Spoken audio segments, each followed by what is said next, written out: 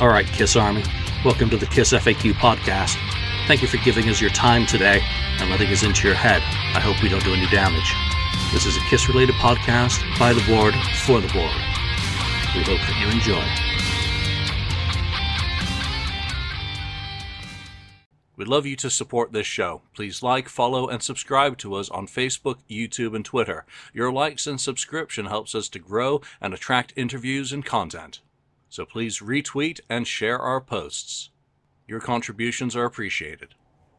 All right, welcome to episode, I might as well call this one 495 of the KISS FAQ podcast. I'm your host, Julian Gill. I'm solo today because this will probably not be a very long episode. I did get a mail call earlier during the week, and delivered to my doorstep was the new KISS at 50 book by the mighty Martin Popoff. And I thought it'd be just good to give a bit of a review of it. I'm not going to be doing any show and tell really on the inside of it. There are sample pages that are available for you to view on the Amazon book site and elsewhere. But I am a firm believer, that when authors put out these books, it's nice to not see them immediately scanned and shared online. And that's as someone who puts out books as well. But, it's not often that I do get a chance to purchase a book that I've been looking forward to. It's the 50th anniversary of the band. Their anniversary date is 12/31, so December the 31st, because obviously that was the date of their professional debut, which came right at the end of their club era. At the Academy of Music, New York, opening for Iggy and a whole bunch of other bands at night. So, that's their 50th anniversary. But this year has really been kind of lacking in terms of official KISS product to celebrate the milestone. And we've been celebrating milestones, throughout 2023 as they've hit, whether it was the January 30th, live debut of KISS, whether it was their first stand at the Daisy, the Coventry, when Bill Aucoin met the band, when they went into the studio, is just about happening now, 50 years ago. So, there's a whole bunch of milestones that are really fun to kind of mark as the calendar clicks by. But, only Martin has put out a KISS at 50 book that does celebrate the band's 50 years. It's important for me anyway, to disassociate myself somewhat from what I do. I do write books. I do research. We said do.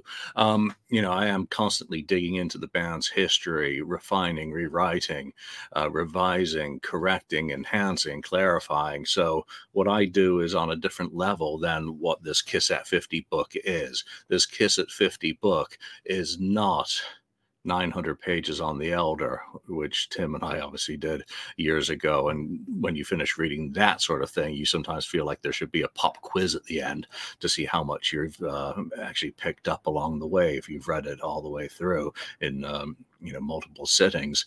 This is more a book that you can put on your coffee table and that you can simply enjoy. But what I like about what Martin has done in his approach to writing KISS at 50 is that it very much feels like a collection of 50 essays, 50 articles, if you will. I mean, obviously, the guy basically sneezes and another book falls out. He's very prolific. He's written a lot in both books and magazines over the years. His writing style is easy. It's not going to be one where you're getting out a dictionary or a thesaurus, trying to figure out what he's trying to say. He's straightforward. He doesn't do word vomit. He doesn't, pad with excess words. He says what he needs to say in a meaningful manner, concisely. And without much flowery prose. So again, you have to take this sort of book and categorize it into what it is and the ground that it covers. It's an unofficial, unsanctioned book, obviously, one doing something that the band has not done themselves, which is to mark, obviously, their 50th anniversary. It has a nice printed dust sleeve, which I will take off so that you can see what it looks like underneath. Underneath it's got a kind of embossed hardcover. Size-wise, it's about 9.5, I think, by 11.5 in dimensions. Thickness-wise, it's, under an inch, close. 6 inches for some, I guess. It feels solid. It has a nice feel to it, actually, for lifting it up and placing it on the coffee table. But like I said, with the 50 essays or so, it's one of those books that you can actually just flip open to any point in it, um, and be able to go from there. So that makes it somewhat a non-linear book. It's not a biography in a traditional sense, but there is connection between the sequencing of the tracks on this album. Um, the chapters flow nicely from one to another and all have something to say.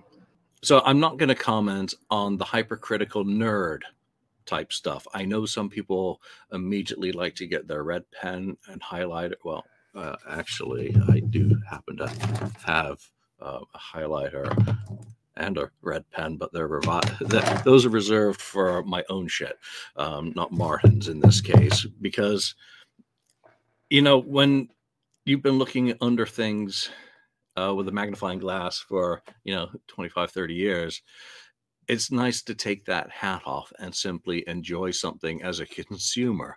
And with Kiss It 50, I'm behaving like a consumer as I would be with Lynn Goldsmith's photo book or Dee Dee Zill's photo book, and some of the other things that have come out, not directly from the band over the years. So I'm not going to go looking at every single photo credit in this book. I'm making sure that it is 100% accurate with where it's originally from. There are groups of addicts on Facebook who will do that, and if it really pleases them, they will share that information. If there's a picture with a reversed image, I'm not going to call attention to it because, again, I want to consume this as a coffee table book, as something that I can flip open and look at the eye candy, and just enjoy. I mean, put away the red pen and just enjoy something. That's important to me when I'm consuming a book. I spend so much time trying to find typos in my own, and the ones that are been out previously still finding typos in. But so size wise, it's as big as a gymnasium. It's as heavy as a 747. No, hyperbole size. I've given you the dimensions. It weighs roughly 2 pounds, so that's 1.2 kilos or thereabouts, 1.6, something like that. 192 pages, I believe the page count was. Word count, no clue. There's a Kindle version, which is really nice. I'm not able to do that with some of my color books. But one thing I did note is that it's nice to read Martin's history.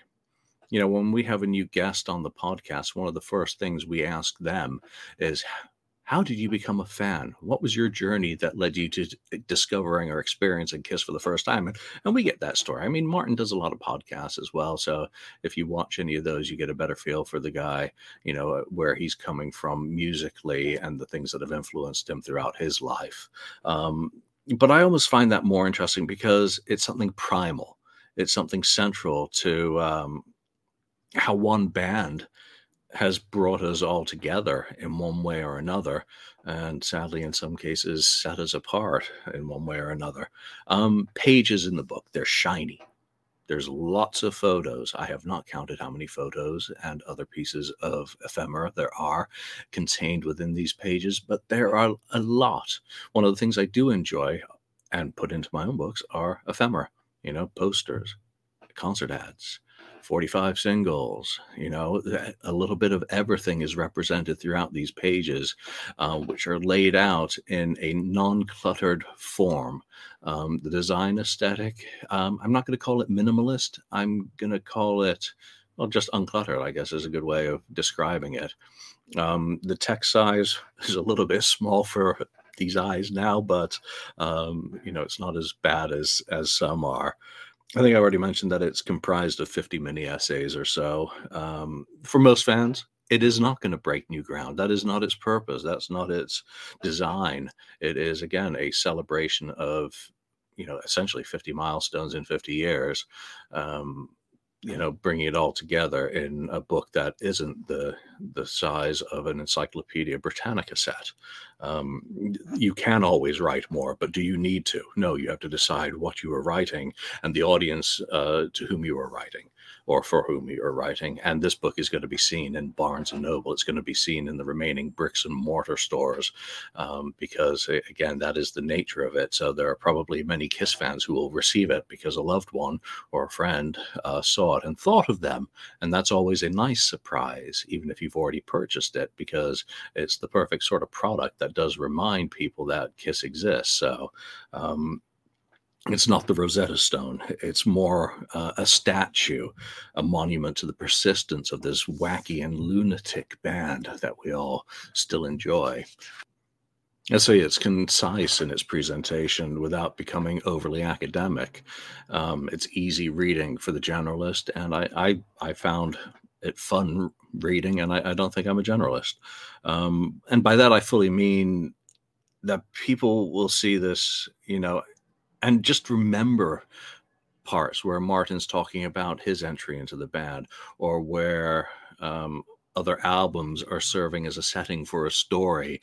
It brings you in and you think about your own, or you have parallels that you're thinking about as Martin writes about those vignettes. It's a cute touch. It's very twee to have the chapter titles borrow from the song titles. But as someone who has Danger Zone and Odyssey, and hopefully War Machine, guilty as charged, my lord, the sections flow nicely. Again, while it's non-linear in that sense, there's a good flow and ebb to the book. All that supporting imagery helps contribute to the story that's being told. There's a beautiful fold-out section in the middle of the book, which provides something of a timeline.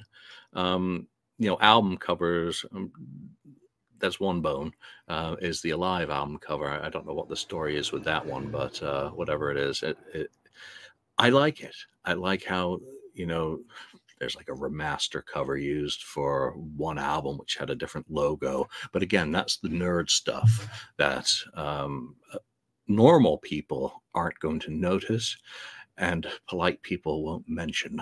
So there is all that. What are some of the vignettes contained in here that kind of appealed to me on, first reading? And I still have to go back and really look at it and, a little bit of a slower speed, but I did want to be able to, give it a review so that people can decide, from my opinion.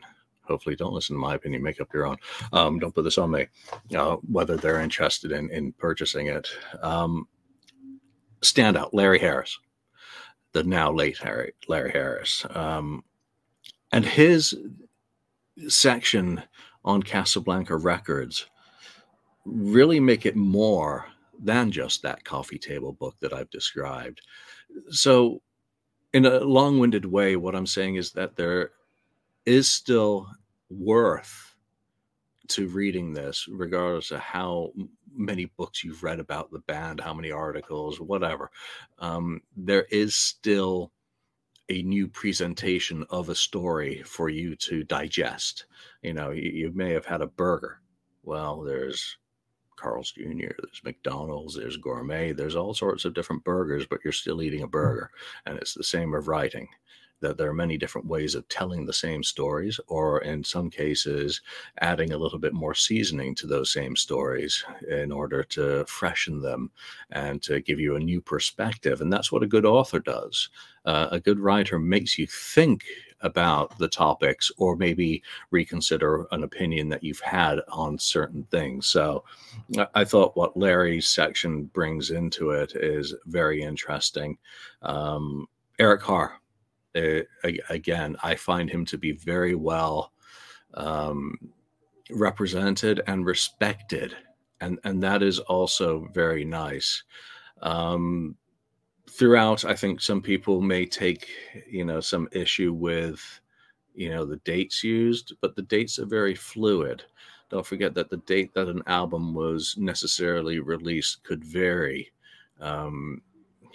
before everything become very much standardized. So going from a copyright record of first published to a trade magazine listing for being released on such and such a day, or a newspaper article. There is a certain amount of flexibility, though I'm very happy that a certain date was used for the first album, just because I know that's going to trigger someone who deserves it. So that'll be very entertaining. So where am I at? I can heartily recommend it. I think it's a fine book. It's a fine 50th anniversary unofficial commemorative for the band's history. Again, it's the presentation of it, the price point of it as well. I mean, a major publisher has a lot more pricing flexibility to deliver value to the customer. So I purchased it. So I felt I got good value for money with purchasing it. I like having all of these photographs. That's, again, something that you really can't go wrong with, even though it's impossible these days to have not perhaps seen something previously. It's just the nature of the internet and what some, people have done with access to photos, is that they are now readily available, and you may have seen something like it or similar to. So anytime there is a new photo from me, I get very excited because I'm not a photo nerd. So I saw pictures in there that I'm like, oh, I like that. That's really cool. It's really neat. Information-wise, again, there is information that I thought, ooh, that's really cool, really neat. So that in essence would be my summary of this book is, ooh, that's really cool. It's neat. It's one that I think will go on your KISS bookshelf quite happily, or maybe it'll go on a bookshelf with other 50th anniversary celebrations of other bands, which is happening as well, because there are a lot of bands hitting that milestone. So go to a store, check it out, pick it up, flip through it, check out the samples on Amazon, and I really don't think you'll be disappointed. And if you have any doubts, don't buy it. Thanks for joining me. Thank you for spending time listening to the KISS FAQ podcast today. All sales are final, there are no refunds. If you'd like, look us up on Facebook or come over to the KISS FAQ message board and discuss the topic we've broadcast today. Don't forget to rate us on iTunes, Spreaker, or wherever you've listened to the show. We hope you'll join us again.